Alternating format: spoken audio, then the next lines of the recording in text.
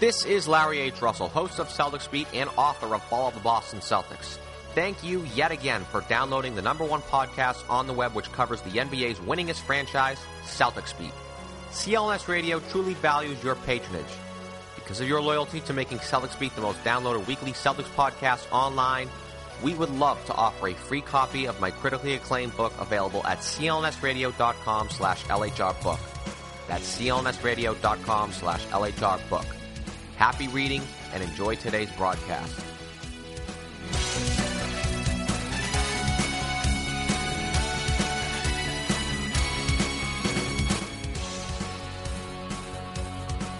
Today is Sunday, March 6th, 2016. This is Celtics Beat on CLNS Radio.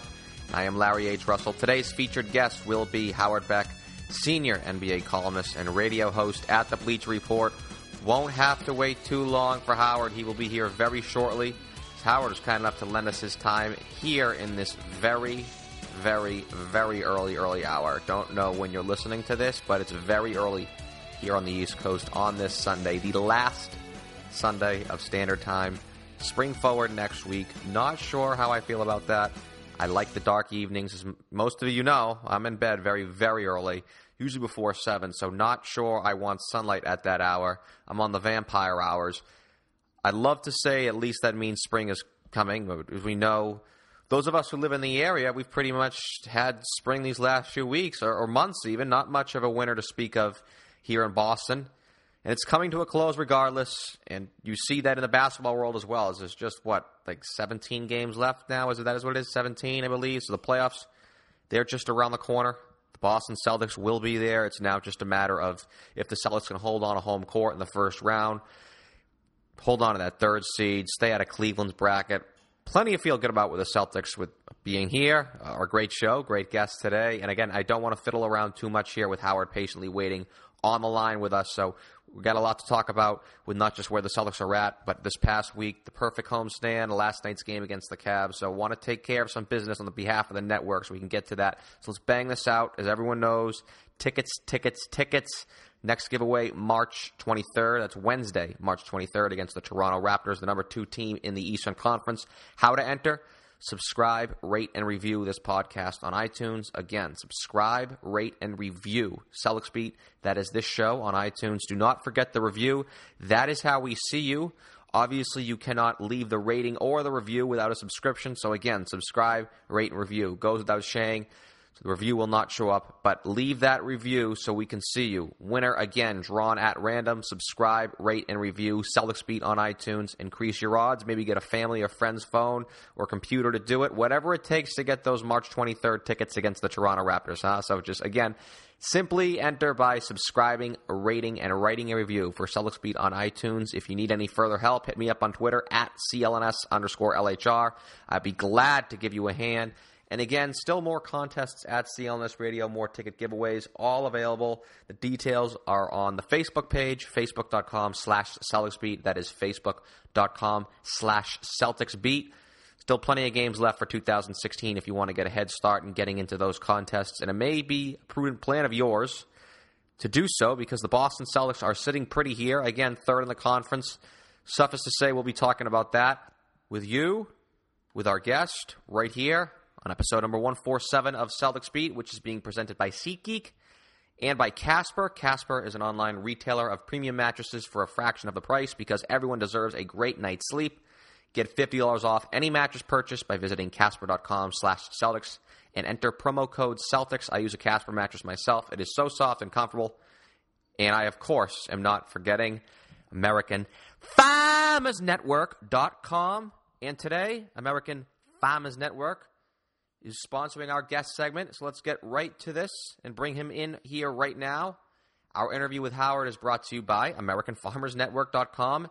A consumer should know where their food comes from and the standards that should be adhered to. And American Farmers Network's meats are produced by the network of small family farmers who are committed to the most natural and compassionate approaches to ranching. Their production standards go above and beyond even USDA regulations, and all of their certified organic beef is 100% grass-fed.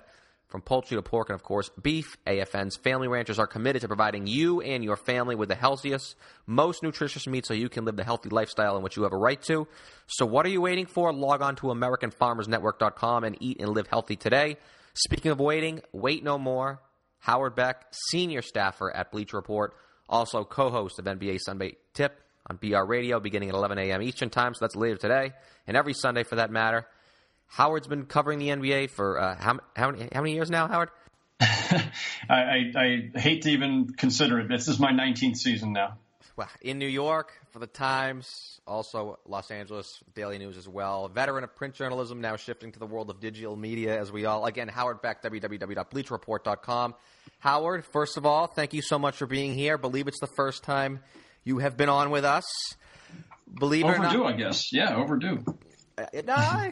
We're only on once a week. Although it has been a long 4 years now. But it's amazing, too, how much has changed over the course of the last 4 years and how much those in the national media are more willing to talk Celtics with us as they were, say, 2-3 years ago when talking about the Celtics was pretty much the equivalent of getting waterboarded. But believe it or not, we're talking about the Celtics here on a Celtics show and starting to get a lot more attention more and more now around the league. The national media, I know a lot of eyes were on them last Saturday against the Cavs. So we're here. You're here on your maiden voyage on Celtics Beat. You're a national voice, and many amongst the fan base, and thus the audience, do care what members of the national basketball media have to say regarding the team. So, Howard, my man, take the floor on the Celtics here. It's always amazing, actually, as I kind of make the tour over the course of every week or so among local radio stations, how much everybody kind of wants they need to hear like some outside validation of, well, we all believe in our team. Do you believe in our team? So that's not just Boston. That's everywhere. Look, I don't think I assume Celtics fans probably see this the way that all of us on the outside did, which is, what the heck? Where did this come from? Because a couple of years ago, when Danny Ainge made the decision, the wise and timely decision to blow it up and took full advantage of the Brooklyn Nets in the process, I think everybody assumed it was going to be a couple of lean years. And that was a reasonable assumption. And it was the logical path back to respectability, because that's what you have to do in the NBA usually. You got to take a couple steps back to go forward again, especially when you've had a virtual dynasty and your stars have gotten older, and there's no quick fixes. That's the NBA. It's very rare to find the quick fix.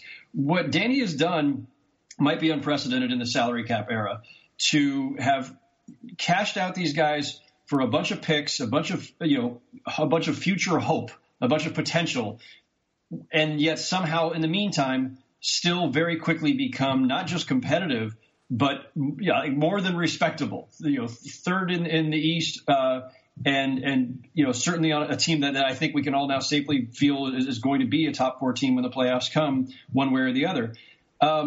That's astounding.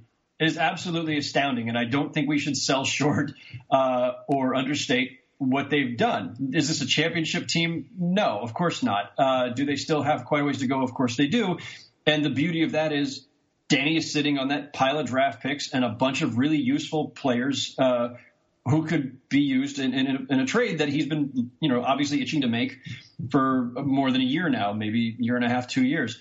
But they are so far ahead of schedule for a team that was stripping down, that was accused of tanking, that I just think it's absolutely remarkable. And I don't think that even Danny and Mike Zarin and the rest of them could have told you, oh yeah, we saw this coming, or, we knew we could bounce back this quickly with, a group of 10 to 12 really good role players without a star. And that's why they're still searching for a star, because you need one or two to get anywhere in this league. But in the meantime, what they've done is incredible, and all credit to, obviously, Danny and his front office, and to Brad Stevens, an inspired hire. Again, one of those things where at the time everybody said, who? I mean, I think a few people knew his name, familiar with him from Butler's run in the tournament, but that was not an eye opener. That was an eyebrow raiser at the time too. So nobody could have seen this coming. It's fantastic. It's been a lot of fun. They're a really, really good team, and they're forcing people to kind of reconsider again. What does it mean to build a good to great team in the NBA? How do you get there? Because they've done it in a way that we don't see very often, because they don't have those transcendent stars. Oh, the dichotomy between them and, say, Philadelphia and Los Angeles is very interesting, and you're right. I believe it. I don't want to call it a revolutionary way of building a team, but I think it's going to remake people think, or other executives around the league consider about rebuilding teams in the NBA and how to do it in the kind of environment that you have to put into place. It's funny, Danny, I thought, was somewhat of a trailblazer back in 2007 and 2008 when they did the 3 stars to win a championship, and a lot of teams tried to replicate that blueprint. I know Miami did it successfully, but you have teams like the Knicks. That really didn't work out well for them. You can now even say that Houston, which tried to do it with Harden and Howard, that looks like that's going to sort of go under. I don't think that's going to produce a championship for them. But I also got to give you a lot of credit, too. You talked heavily about the Celtics there and what they've done this year. And it was 5 minutes in before the 2 words Brad and Stevens were mentioned. That's because as soon as you talk, that comes right off the bat. Well, I mean, I probably should have mentioned him sooner, frankly, because I don't know that somebody else in that same role would have gotten them this far this quickly either. It seemed like he was just the perfect coach at the perfect time. But so much of this is about getting the kind of players who, during a time like this, the lean time. Let me back up in my own thought process there for a second. One of the tough things about the NBA is that, you need guys kind of slotted in their right roles, right? And guys can grow into bigger roles. DeMarre Carroll wasn't a big time rotation player until one day all of a sudden with the Hawks he was. And so you don't necessarily want to pigeonhole guys. But one of the toughest things NBA teams deal with is, let me use the Nets as an example. Brook Lopez is a really good scorer who is miscast as a number 1 option. He should be a number 2 or 3 guy on a good team. Thaddeus Young is putting up some numbers for the Nets, but really Thaddeus Young, he shouldn't be the number 2 guy on any good team. He's got to be the number 4 or 5 guy on a really on a true contending team. What the Celtics have are a bunch of guys who you're looking down the roster and saying that guy's not a number 1, that guy's not a number 1, that guy's not 1, and most of these guys aren't even 2s or 3s necessarily in terms of a pecking order on a contending team. And so usually what happens in those situations is things get worked. Guys overdo it. Guys are playing outside of where their comfort zone is or are asked to do more than they're capable of. But that's not the case right now with this team. Everybody's playing a role perfectly, and that's where coaching comes in, because a lot of, look, there's the X's and O's, and I know he's great with after timeout plays, and there's a lot of other elements to this. But one of the most important things a coach does is simply getting players to buy in to the overall big picture scheme and their own place in that scheme. And you've got a bunch of guys who are, look, they've got 6 guys averaging 10 points or more, 7 if you want. They might be 7, I think, actually. Evan, as we speak, Evan Turner's at 9.8. So 7 guys who are averaging basically 10 points or more.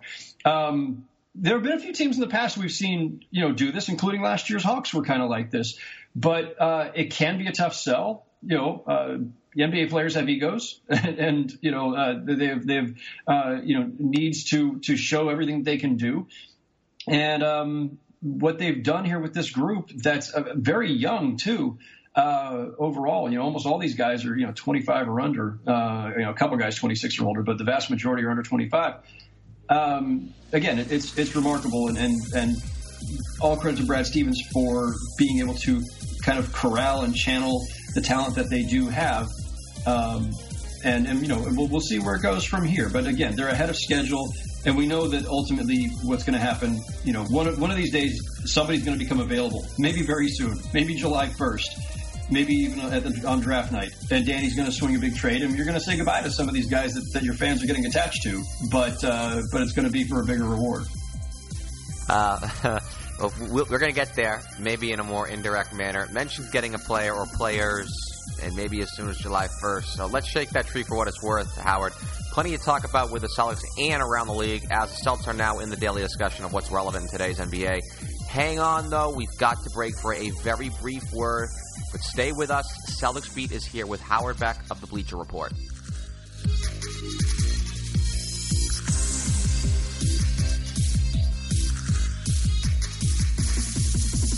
Thank you for downloading another edition of Celtics Beat. Today's episode is being presented by Casper. Casper's mattress is an obsessively engineered mattress using two technologies, latex and memory foam, which come together for better nights and brighter days.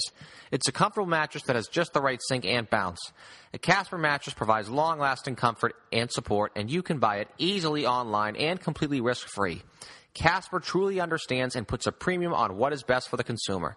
They know the importance of truly trying out a mattress, something in which you spend a third of your life on. Therefore, Casper offers free delivery and painless returns within a 100-day period, so you don't have to lie down in a showroom. Get a Casper mattress for $500 for a twin or $950 for a king-size mattress. And to save an additional $50 as one of our audience members, simply go to Casper.com/Celtics and enter the promo code Celtics. That's Casper.com/Celtics and enter promo code Celtics. Terms and conditions apply.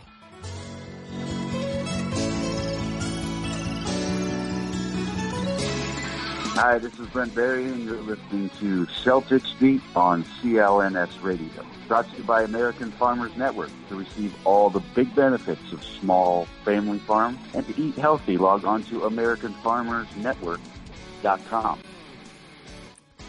Thanks for sticking with us here on CLNS Radio. You're here, I'm here. Howard Beck is still here. I've been talking a lot with the Celtics with Howard, and for good reason. We've got a lot more to get to, as the Celtics certainly warrant this type of discussion with how they've played thus far in the 2016 NBA season. But before we get back to with Howard, got some program information I want to make to our audience aware of. Tomorrow, Celtics Stuff Live is back.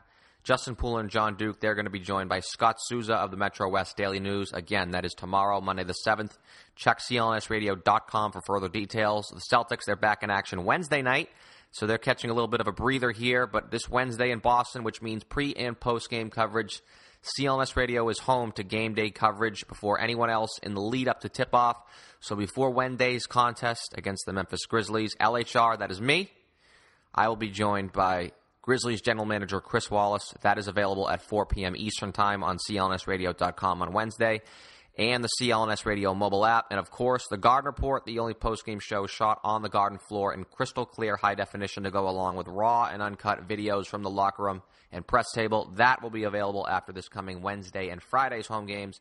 YouTube.com/CLNS Radio. That's YouTube.com/CLNS Radio. Subscribe right now so you get all that content delivered right to your computer, phone, or whatever viewing device. So there's a lot happening with the Celtics right now, with them being in the third team in the conference. That's why we've been talking about them here so much with Howard Beck of the Bleacher Report. Howard is still with us here. And Howard, I want to kind of shift the conversation a little bit, and no coincidence whatsoever. Let's talk about the Thunder, the Kevin Durant guy. You were just talking about how the Celtics could use a major piece. Maybe this summer, maybe as soon as early July. But boy, he would fit in seamlessly in Boston, wouldn't he? Anyways, the Thunder, yes, they're third in the Western Conference, but they seem to be a tear or two down from the top. So it is doubtful they're going to win a championship this year, let alone even appear in the finals for the first time since 2012. And they've been struggling here. They've lost 3 times to Golden State in the last month. Billy Donovan's come under fire for how he's managed some end-of-game situations against the Warriors in that game last Saturday, 8 days ago, that great, great game. But they also suffered a bad loss to the Clippers back on Wednesday. Then they lost the following night in Golden State. So, Howard, I mean, I'm here from far, man. But so do you get the same inkling that I do, that this Thunder thing, that we all had them pegged as a dynasty not too long ago, this could now very well go the ways of the 1990s Orlando Magic? It's an interesting analogy, and it's certainly possible. I think it's too soon for anybody to make any predictions about where they're going, because, nobody really knows what's on Durant's mind, for that matter, or what's on Russell Westbrook's mind, because they've slipped a little right now. And I think defensively in particular, the Thunder are not what they had been in some of their best years. And Serge Ibaka doesn't seem to be playing at that same, dominant defensive level that he once did, that really defined them at that end of the court. So I don't think this is on Billy Donovan. I don't think this is not on any one person. This is just one. They're right now playing at a time where you've got this historic run by the Warriors. That's, I think, what it really is, too. It's they were right, just past more than it is like they've fallen off the cliff. It's warping everything. What the Warriors are doing in so many ways, on so many levels, is warping our perceptions. And so the Warriors are on this historic run. The Spurs, for that matter, on a historic run. They're going to threaten 70 wins. They're on pace for. I mean, if the Warriors finish with the best record in NBA history, the Spurs might finish with the third best record in NBA history in the same season. So, that the Thunder are third to those two teams. I mean, come on, we can't call it a failure. Losing to the Clippers was not a great look. Losing to the Warriors, a game that they should have won, wasn't great. But is that truly meaningful for what may happen 6 weeks from now when the playoffs begin, or in mid-May when we're getting to the deeper part of the playoffs? I think it's foolish to read too much into that. I've seen too many regular season losses that people thought were, or wins for that matter, that people, thought were the be all end all defined the season, and it meant nothing. The playoffs are a different animal. Durant and Westbrook are going to play bigger minutes in the playoffs, and the rotation is going to be shorter. And those two guys on any given night can just wreck a team, no matter how great defensively you are. And by the way, I keep saying this because I feel like it's been lost in all of the, everybody being so awestruck over Curry's shot, and they should be awestruck over it. It was amazing. It never should have come to that. Durant threw the ball away with like 2-3 seconds left and a 2-point lead. They had the game. The Thunder should have won that game. 99 times out of 100, a team in that situation wins the game. 2-point lead, 3 seconds to go. He threw the ball away, and then that leads to fouls, and that leads to Iguodala's free throws, and that leads to an overtime, and that leads to Curry's incredible shot. They should have won that game, and then we're looking at them at least slightly differently. I think the Thunder, in the present, they're okay. They've got as good a shot as anybody in the playoffs. I mean, I know it sounds ludicrous because the Warriors and Spurs are who they are, but the Thunder are in the discussion. And what happens after that, what Durant wants to do, we'll see when the time comes. But it's an interesting analogy with Orlando that, if these guys go from potential dynasty to, everybody fleeing, that's going to be a hell of a shock to the system for the NBA and for that market. Yeah, I just use Orlando as the example, and people forget how quickly it came undone for Orlando because in 95 they made the finals, and when they made the finals it was, they'll be back and they're probably going to win about 5 championships as it is, and it took about 13 months, and eventually Shaq was gone, and then a couple of years after that, and then Penny Hardaway was gone. With the Thunder, they were back in the finals way back yonder now in 2012, and it was with like a 21-year-old Harden, a 22-year-old Westbrook, a 23-year-old Durant, and after that it was, not a big deal that they lost, and they were favored in that series. People forget they were, I think, slight favorites in that series, but when they did lose and lost in the way they did, 4 straight games, it was, they're going to be back, and now here it is, sort of 4 years, whatever it is. I can't do my math, isn't that very good, and it just is like, now there's so much pressure on him. I feel like years like 2013, 14. I remember talking to Brent Barry. I usually get Bones on this show. We were always doing predictions before every year, and every year it seems like he's going, I think Oklahoma City, they need to get to the finals because the pressure's on. And every year they seem to go backwards. It's Western Conference Finals. I mean, you just sense that there is. I mean, it's just doubtful they get to the finals unless an injury happens to Steph Curry that's not out of the realm of the possibility. But, I mean, how much pressure do you think is on them because they definitely can't go second round and out, it seems like. No, I mean, that would be awfully rough for them. Even though that seems likely. Well, maybe. I mean, yeah, second round right now is San Antonio. Yeah, exactly. I know. A team they've got a bit of a playoff history with. And by the way, I think at this point, since that finals, or I think starting with the season with the finals, so they make the finals in 2012. Yeah. I think starting right around, I think starting the season before, because they got to the conference finals the year before as well. Yeah, they in lost 2011. to Dallas. So you go from 2011 forward. I believe the stat is that they've got as many conference finals appearances in that time as the Spurs do. That's probably correct. I think it's 3. I think it's right. 11, 12, and then 14. 13 was the year Westbrook got hurt, I believe, and I think they lost in the first round that year. 14, yeah, no, and so in 13 they lose in the semis, and in 14 they lose in the conference finals. Yeah, and then last year they missed. With right, Durant. And they lose in the conference finals. That was when Ibaka went down. Yeah. So So the two things that are relevant here for people's perspective when they're thinking, the Thunder, they just, they underachieved or they petered out or whatever. As many conference finals as the Spurs since 2011. And hand in hand with that is that, as they will quickly point out to you, they have not lost a playoff series in that time when their three stars have been healthy. The problem is their three stars have not been healthy. Last year, they're missing Durant, and the year before that, they're missing Ibaka, and the year before that, they're missing Westbrook. They've had some really bad luck health-wise.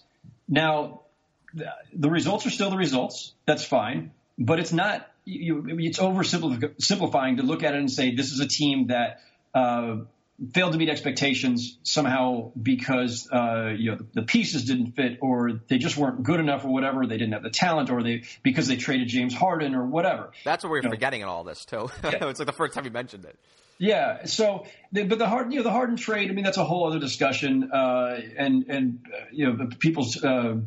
People tend to miscast, I think, how that all went down, and the revisionist history on that one is pretty profound. But it was a deal I think that they had to make at the time. Harden wasn't going to be happy in the role he had there. But anyway, the Thunder still have a chance to make something happen here. You're right. I agree. It's a really steep road to get to the finals this year, but things happen and we've been surprised before. That's the NBA. So we'll see. And then we'll see what happens in July. And maybe Durant, as a lot of people believe will do, takes the 1+1 where it's a 1-year deal with a 1-year player option, enters free agency again in 2017 when the cap's going to spike again. And Westbrook and Ibaka will have their free agency hitting at that time too. And the three of them can make a decision together. Are we staying or are we going? And I think that's the key because to me, Durant's decision always comes down to where can he go that's going to offer him a better shot at championships and in his prime as he is right now than where he is. He and Westbrook are two of the top 5 players in the NBA, period. Who's offering him a better partnership, better stars than the Thunder with Westbrook and Ibaka? Now, if Ibaka's on the downhill side already, which it sometimes seems like he is this season, if Westbrook has thoughts about leaving in 2017, those are factors. But as of right now, I don't think another team offers him a better environment than that, unless you're talking about the Warriors, in which case we're talking about it, I think, what's still kind of a fantasy scenario and one that's got a lot of really weird elements to it. Yeah, believe me, no one's actually rooting hard for Golden State to win 73 games and then go faux in the playoffs. I think that almost takes it out of it. You know what I mean? That's like here's a wrestling analogy. That's the Giant joining the NWO after Hogan beat him for the championship and spray painted the belt 2 weeks later. I just think about it this way, that, in 2010, LeBron James was absolutely vilified, destroyed, not just by media and fans, but by the old school players, by Charles Barkley and Jordan, all these guys saying, you're not supposed to do it this way. You're not supposed to go hook up with your rival, Dwayne Wade, and go win championships with him. You're supposed to beat him. That's the way it's done. And so his manhood essentially was assaulted for doing that. This is a whole other level. This isn't and I thought LeBron, by the way, I have defended him at the time, and I would still defend that decision. Cleveland couldn't get him. Yeah, no, I would too. Yeah, Cleveland couldn't get him his Scottie Pippen. He had to go do it himself. So that's on Cleveland. He did what he had to do to have the right surrounding cast because all of these guys ultimately need other stars with them. History shows that again and again. But in Durant's case, it's not going to be, I'm going to go connect with these couple of guys and together we're all going to win a championship or 3 or 4. It's I'm going to go join a team that's won back-to-back titles possibly with a back-to-back MVP that's already established as a championship team. I mean, that one is another level. And he's going to get killed the way that LeBron did or even more so. That doesn't mean he shouldn't do it necessarily. He still has to do whatever he thinks is right for his career. I'm not necessarily judging, but I just think it'd be really weird. I think it might be unprecedented that a guy in his prime, he's not just an all-star, and he's not just a superstar, not just a top 5 player. He's going to be one of the best players of all time, Kevin Durant. So it would be a really strange look to go join, Curry, Klay Thompson, Draymond Green. If they've won back-to-back titles and say, hey, guys, I'd like to come along for the ride now. I love it, too. And I was even saying that the Celtics need to put together a super PAC and have negatives ads put out there and then just not say it. And then even possibly even pay people in the media to say things like that if it ever gets to free agency. Just be you'd be vilified if you go to Golden State. But you mentioned also, too, the Charles Barkley, and that's I want to get you out of here, too, real quick. But when you brought Charles' names up and you talked about how he's criticized past players and, or current players while comparing in the past. And, I was shocked that he did that. I mean, Charles never does anything like that. And because just also recently, too, no coincidence whatsoever, he made some recent comments, and it seems like he does this every 3 years now. And I'm not really going to ask your opinion on this because, I'm rather more curious since Bleacher and Turner had a relationship they do. Does Charles know he gets paid based on viewership of the NBA, and it's not exactly the best look when a guy trashes the league when the only night you see Charles, he's the friggin' analyst of the NBA's marquee game of the week. It isn't he's out in friggin' Milwaukee or whatever. I mean, he's got the Monday Night Football game of the week. I want to know if there's a clause in Charles's contract that's kind of like the swear jar. Some households have the swear jar. Dad swears he's got to put a quarter or a dollar or something in the jar. Does Charles have a clause in his contract where every time he says something that actually potentially hurts their ratings, does he have to I don't know, give back a couple thousand or something? Not that it would hurt him, but it'd be funny to know, because I don't think so. Here's the thing. Charles is an entertainment entity unto himself. So the NBA broadcasts on TNT, and I'm speaking way out of turn here, but that's fine. He's part of the entertainment. He's part of that show. And guess what? There are nights when the games are duds. And the best you can hope for on the nights when the games are duds is that Charles and Kenny and Shaq are now the entertainment. So I think he more than compensates. I don't want to speak for him, but I think he more than compensates for or offsets whatever negativity he's bringing to the table. And the fact is, look, there are duds. I've been covering this league long enough. I've seen enough duds. It happens. It's the story. It's the story of the NBA the last 35 years. Anyways, he's talking about how there's only, oh my God, that's such a travesty. There's only 3 to 4 good teams in the league. It's dude, Charles, back in your day, that was the case. When you were playing, if a team didn't have Michael, Magic, or Larry, or a few other guys, everybody else stunk. No one was. I mean, he was I never watch the NBA. I don't watch Golden State if they're playing some scrub team. And it's Charles. I mean, no one was watching Lakers 40, Kings 4 after the first quarter back then either. So I just chuckle when I hear the whole back in my day when it was the same story. It's the ultimate have or have not league. Yeah, and frankly, I think things are actually pretty good right now. I mean, there's a couple of teams that are just god awful. If you're asking me, am I paying to watch it? Right, it's more competitive than it was even 10 years ago. Probably. The middle of the league. The middle. In the middle, yes. And the middle is important. That's the whole thing. And that's a lot about what the salary cap and max salaries and everything are all about, and the idea of quote-unquote player sharing, which they came up with this term after the last lockout. The idea is that you do want a lot of teams to at least be really competitive, respectable. You don't want it to be too top-heavy. And the NBA is a league because it's driven by stars, because there's only a handful of players. We use the term star too loosely. There's only a handful of guys who truly change your franchise by their presence as individuals. And so there are always going to be, no matter what they do, there are always going to be in any given season 2, 3, 4, 5 teams probably at most. There's never been a season where there's 8 teams contending for a championship. Right. And unless somebody snuck in through the back door like Knicks in 99 in a lockout season, that's just a bad conference, though. Right, that was a bad conference. The East was really bad back then. Really right, bad. And the East has generally been bad ever since. But my point being that, yeah, the NBA, because it's star-driven, there's always going to be a couple teams that are rich with stars, and those are the teams that are favored each year. And, okay, well, that's fine. What you want then after that is at least a bunch of teams that can talk themselves into being contenders, or maybe are a year or two away, or at least are competitive and are good, respectable playoff teams who play an exciting brand of ball, who are playing just a quality game. You want to minimize the number of teams that are just god-awful.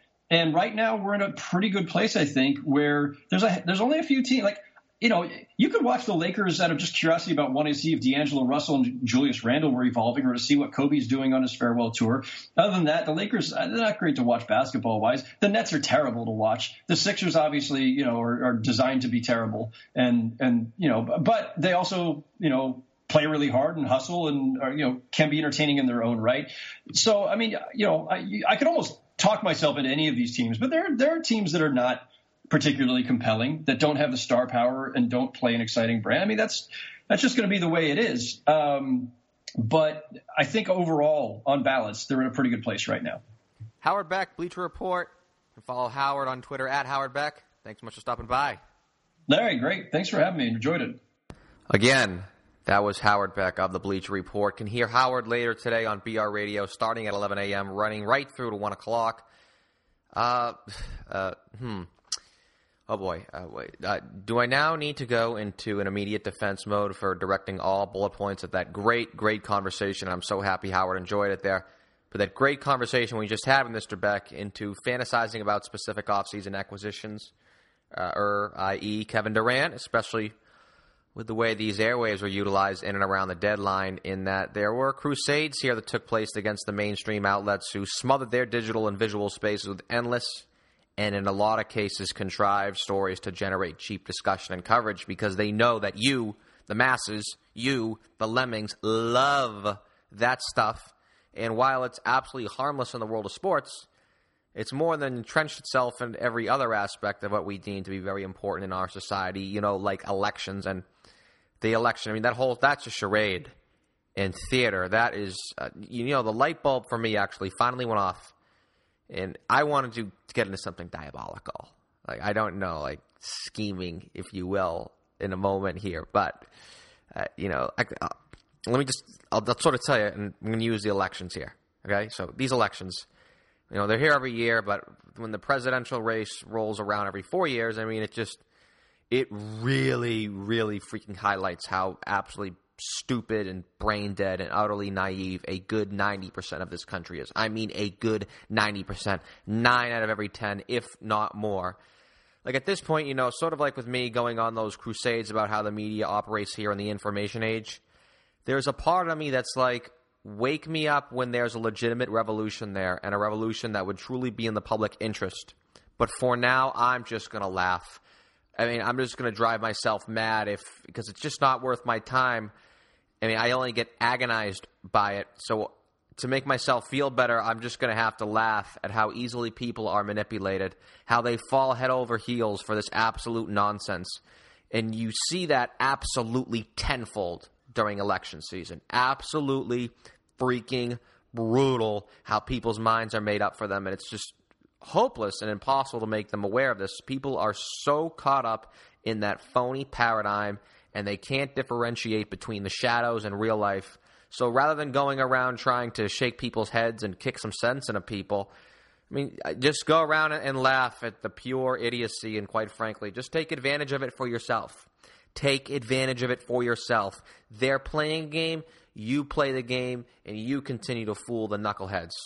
Play it at your levels. So where am I getting at here? Well, that light bulb went off with Howard. I love it too, and I was even saying that the Celtics need to put together like a super PAC and have negatives ads put out there, and then just not say it, and then even like possibly even pay people in the media to say things like that if it ever gets to free agency. Just be like, you'd be vilified if you go to Golden State. Like, ding, ding, ding, ding. You talk about a potential plan for the Celtics to catch a big fish. And when I hear the Celtics and free agent X or trade target Y, stop wasting people's time. First off, there's nothing that I hate more than hypotheticals, because I know it's employed by the business aspect of the media to catch the eyes and the clicks and the download numbers of the audience. And likewise, I hate the trade ideas that people run through the trade checkers. It's pointless. I mean, this past week, the Jimmy Butler stuff, it didn't happen. So it's like, whatever. This is now weeks in a history. There's no possibility that can happen for months on end. So I just don't understand.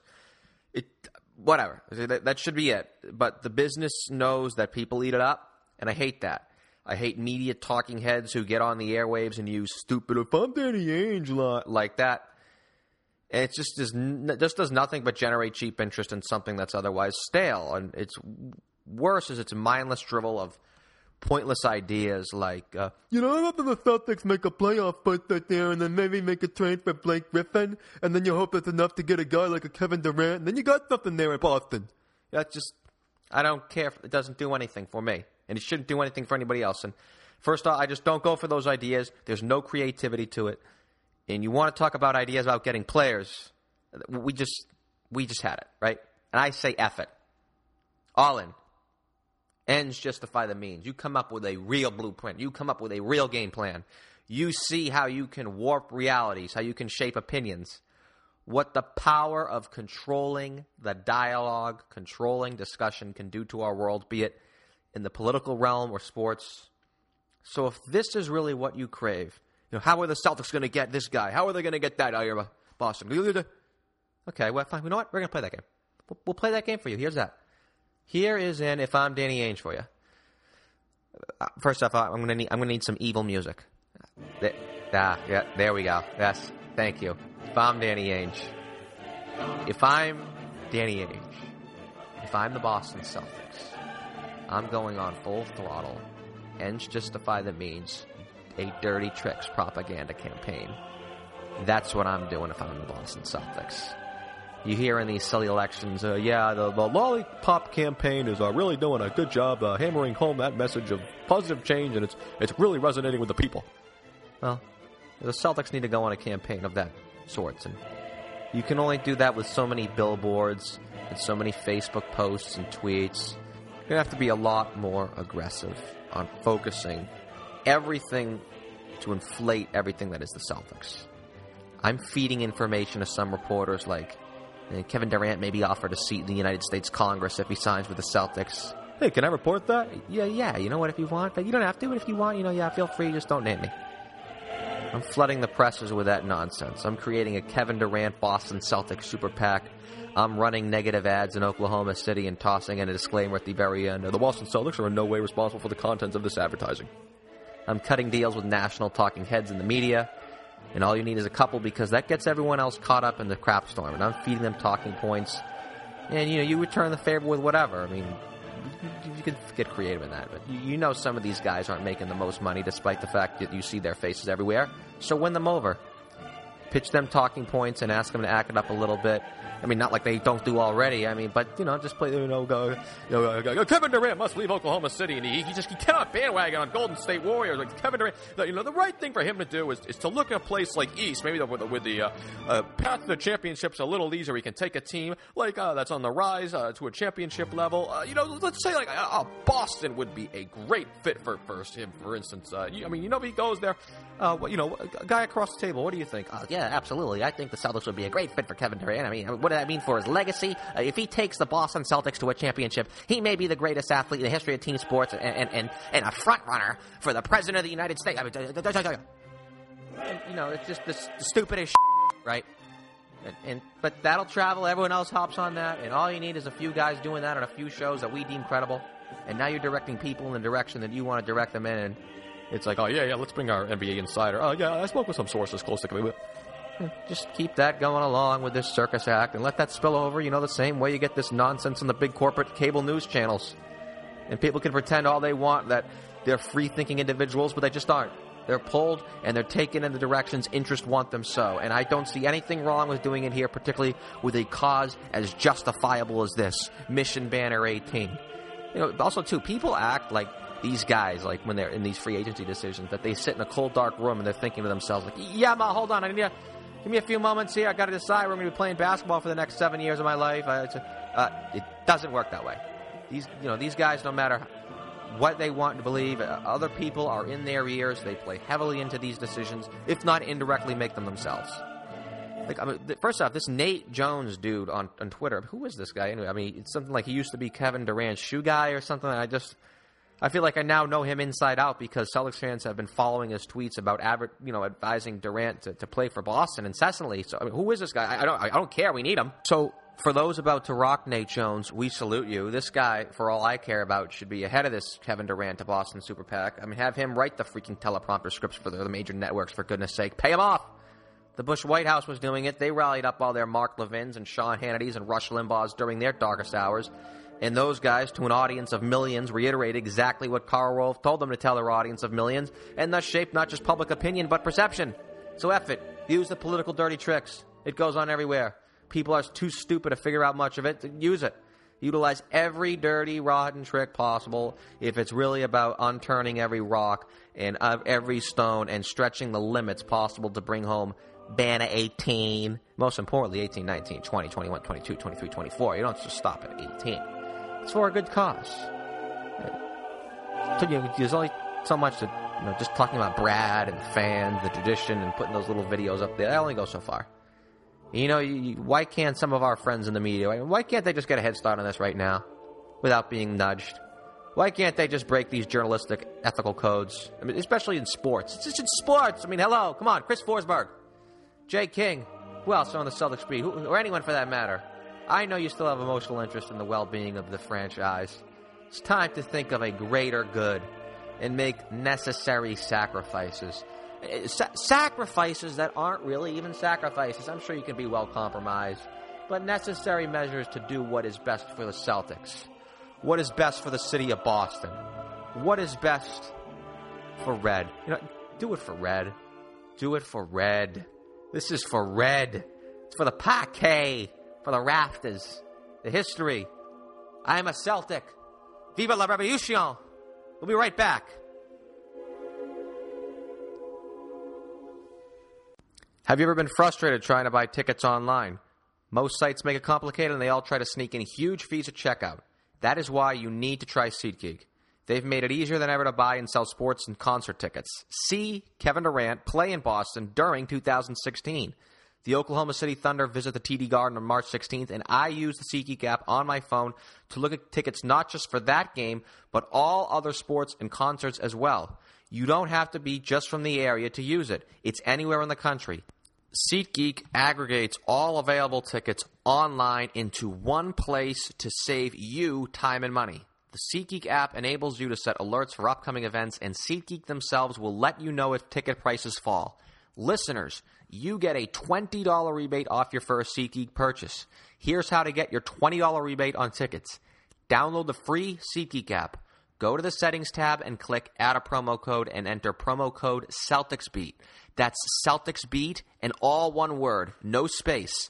SeatGeek will then send you $20 after you've made your first ticket purchase. Download the free SeatGeek app and enter promo code CelticsBeat to claim your $20 today.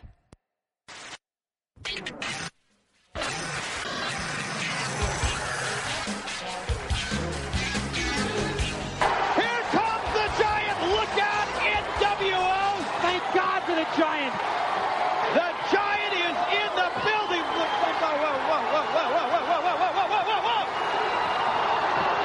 The Giant. What is the Giant? No. You know, I made a little reference there to Howard about Durant joining the Thunder would be like that. What you're hearing now for any of you children of the 90s, like myself, who grew up with actually spending prime years of your life watching pro wrestling.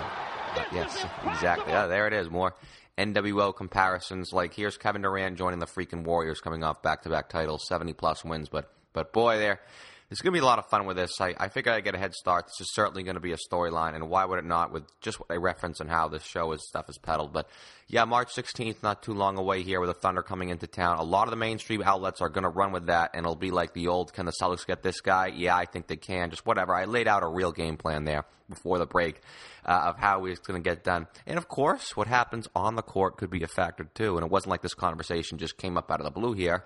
Yeah, the Thunder are in town in a week and a half, and you want to grab some seats. Definitely, as stated, check out the SeatGeek app. No way you'll get in cheaper. And as a loyal listener of this show, a $20 rebate, yes, $20 back at you on your first purchase. Download the SeatGeek app, go to the Settings tab, click Add a promo code, and enter promo code CelticsBeat. That's CelticsBeat, all one word. But yes, the Celtics are doing their part, huh? Alone at third in the Eastern Conference, riding a 13-game home winning streak, 12 games over 500 after last night's loss to the Cavs in Cleveland.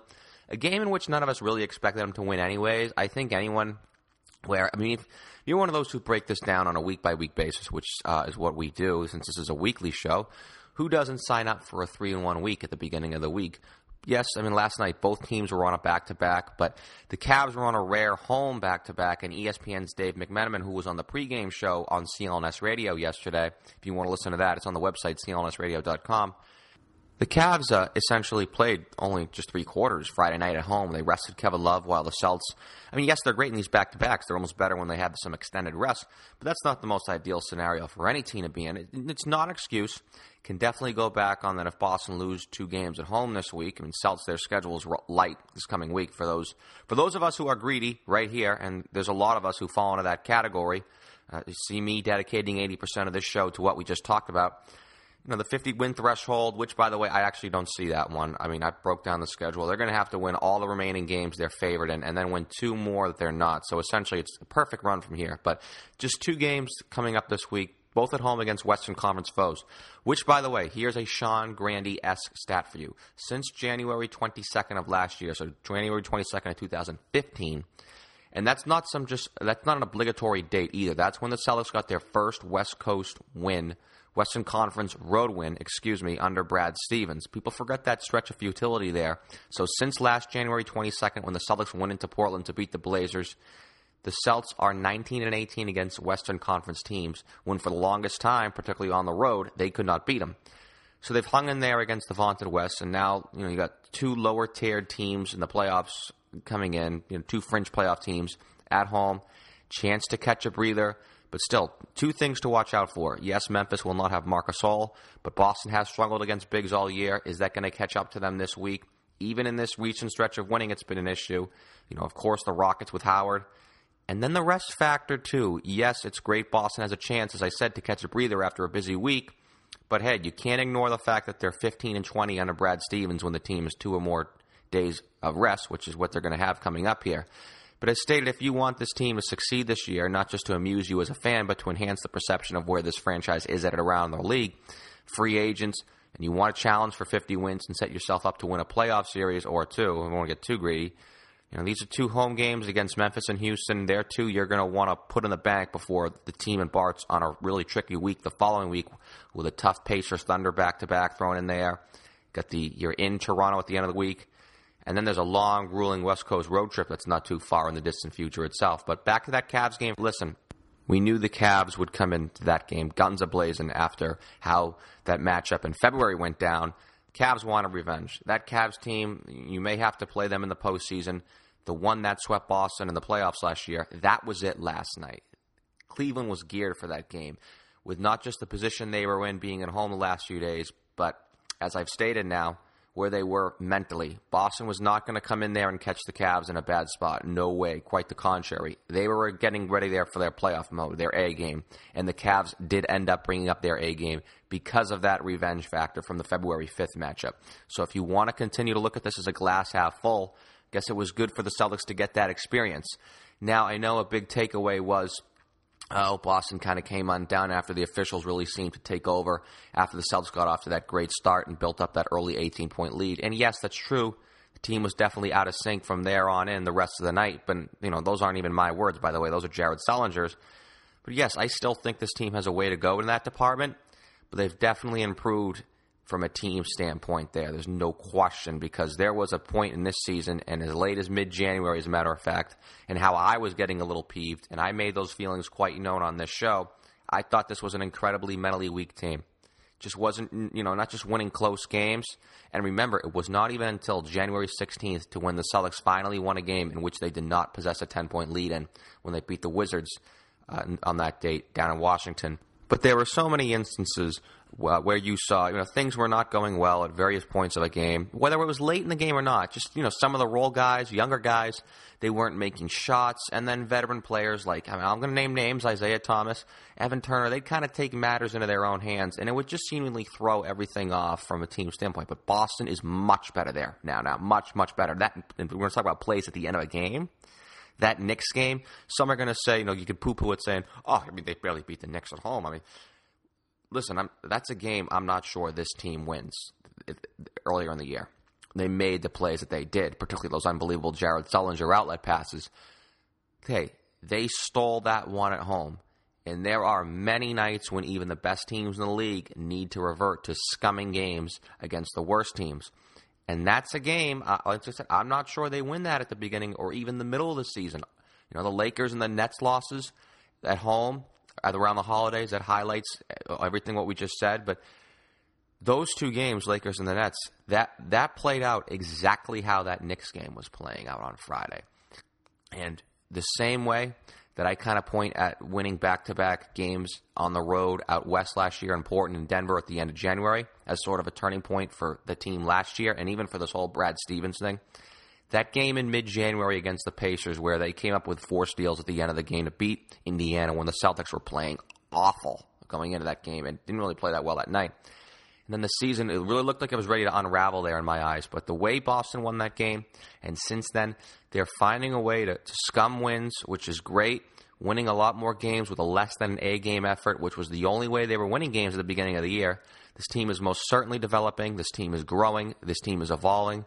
Now it's on to this week. As stated, it's very light. But if anything goes wrong here, it may be a week we do look back upon. So we'll see how it plays out coming up. We do hope we're back here next Sunday to sum up a perfect week before some real meat is on the plate the following week. But speaking of meat, before we go, I got a great response from a few of our listeners last week who took advantage of some of those great sales I was talking about on last week's show going on at AmericanFarmersNetwork.com on some of those incredible deals on those steak combos for certified organic 100% grass-fed steak. Again, over on American Farmers Network. It's really pretty cool contest, by the way, they were offering that I'm actually taking a part of it in right now. So you actually might want to head on over to AmericanFarmersNetwork.com for details. Definitely want to give that a look. We love contests here, right? We got that. We obviously the tickets, again, Wednesday, March 23rd against the Raptors. Subscribe, rate, and review Celtics Beat on iTunes to hop into that. And then, of course, our partnership with SeatGeek allows you to get a $20 rebate on your first ticket purchase using the Celtics Beat promo code. So there's really some great opportunities here. We're so happy to be working with those whom we work with. And it's all thanks to our audience who tunes in every week, helps us get these great guests, and we put on these great shows. So, of course, obviously, the team is kicking ass on the court. That's allowing us to do so much more at CLNS Radio, the leading provider of online audio-video coverage for the Boston Celtics, and home to the #1 podcast on the web which covers the NBA's winningest franchise. Until next week, that's going to do it for this week's edition of Celtics Beat. Music for Celtics Beat was provided by Will Rock, DJ The S, Chuck Dietz, and Steph LeGrateau. Be sure to follow us on social media. Our Twitter handle is Celtics_Beat, and you can like Celtics Beat on CLNS Radio on Facebook to keep up with the show at Facebook.com/CelticsBeat. Also, check us out on Google+, Celtics Beat on CLNS. Love to thank our guest, Howard Beck from Bleacher Report, as well as our sponsors, Casper, SeatGeek, and American Farmers Network for making this all possible. For our staff writer, Eddie Santiago, program director, Nick Gelso, and myself, the executive producer and host of Celtics Beat, I'm Larry H. Russell. See you next Sunday for another edition of Celtics Beat, powered by CLNS Radio.